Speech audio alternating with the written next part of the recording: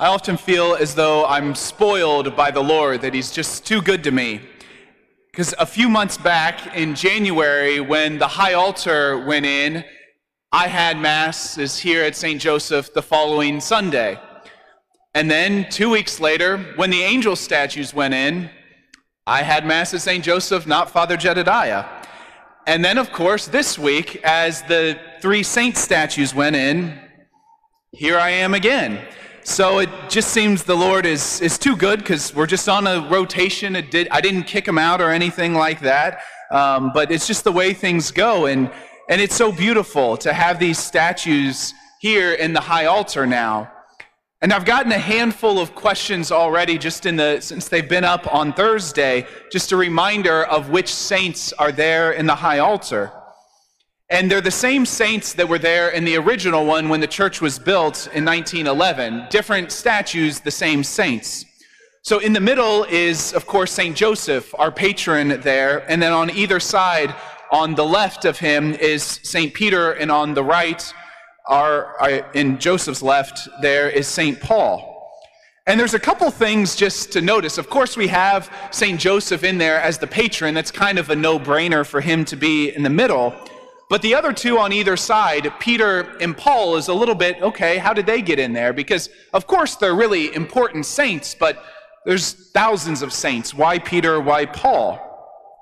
I don't know the exact reason that they were originally put there in the original church, but my best guess is that the original Petersburg church was dedicated to St. Peter and Paul. So when they built this church, my best guess is it was a nod to the roots, to the original Petersburg church, the mother church of St. Joseph here, as St. Peter and Paul.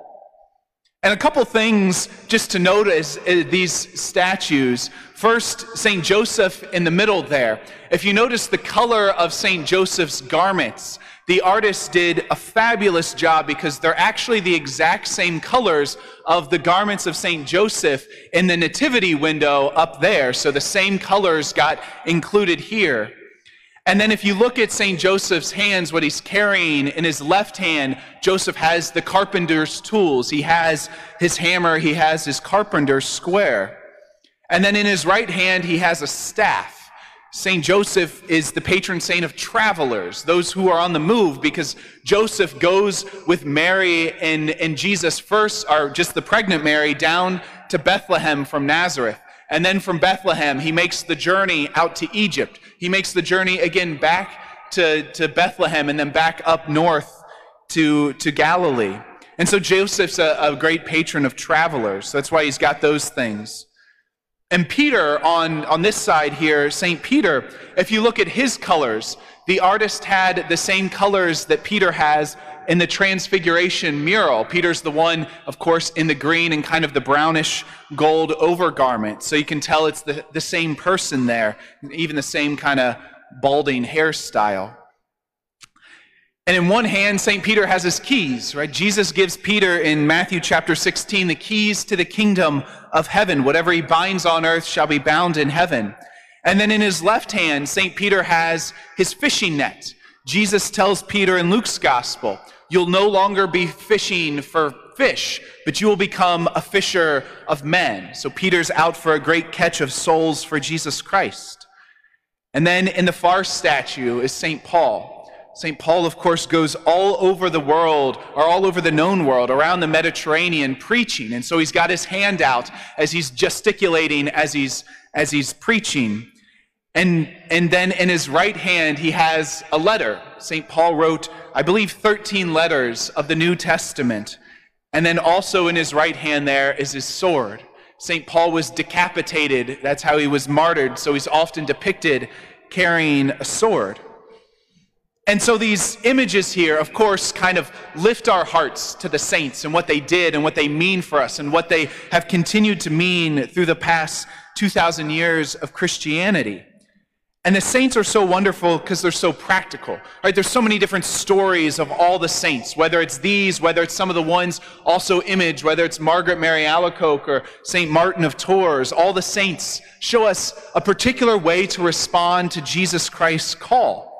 And that call continues through our own lives, and even to our own day and age, with people like Mother Teresa or Pope St. John Paul II, who responded to God's call in their life and practically said yes day in and day out. And so it's one of the great things about saints is they're so practical, right? There's stories. They're not living in the abstract, but they're concrete, historical ways to say yes to Jesus Christ. On the flip side, the feast that we celebrate today doesn't seem terribly practical. The feast of the Most Holy Trinity seems to maybe be one of the most abstract things of our faith. Right? It's not the most practical to say, okay, you can't touch it, you can't feel it. It's three persons in one God. And we kind of wonder, well, what does that mean for our day-to-day life? How does that live out in our lives, this mystery of the Trinity? But it's an important one. And the Catechism says that the Most Holy Trinity is the central mystery of the Christian faith, which is a huge claim. It's more central than the incarnation, the fact that God becomes man in Jesus Christ. It's more central than the death of Jesus on the cross, pictured in that stained glass window over there. More central than the Eucharist, the fact that Jesus feeds us with his body and blood. But the Trinity is the most central mystery of our faith, the center of everything. And when we're talking about a mystery, it's not like Law and Order or CSI or Hawaii Five-0, whatever mystery shows are out there, or Sherlock Holmes. It's not something that if we just get enough clues, then we're going to figure it out. Like if we just gather enough information, we'll have the answers. On the other hand, a mystery in our faith is one that we could say so much about. We could write volumes about the Trinity, about the Eucharist, and we'll never exhaust it. We'll just be scratching the surface, that you'll never be able to say as much as possible about the mysteries of our faith. And also a mystery in our faith is one that we couldn't figure out on our own, but that God reveals to us, right? We would never know that a piece of bread has the possibility of being transformed into the body and blood of Jesus Christ, except that God tells us, except that Jesus tells us that this is possible. And so the center of all of these mysteries is the mystery of the Trinity. Because all of the other mysteries are about how God relates to us, right? The incarnation, it's how God comes to us. The death of Jesus, how he saves us. The Eucharist, how he nourishes us. But the Trinity exists apart from us. It has nothing to do with us. That God is three persons in one God.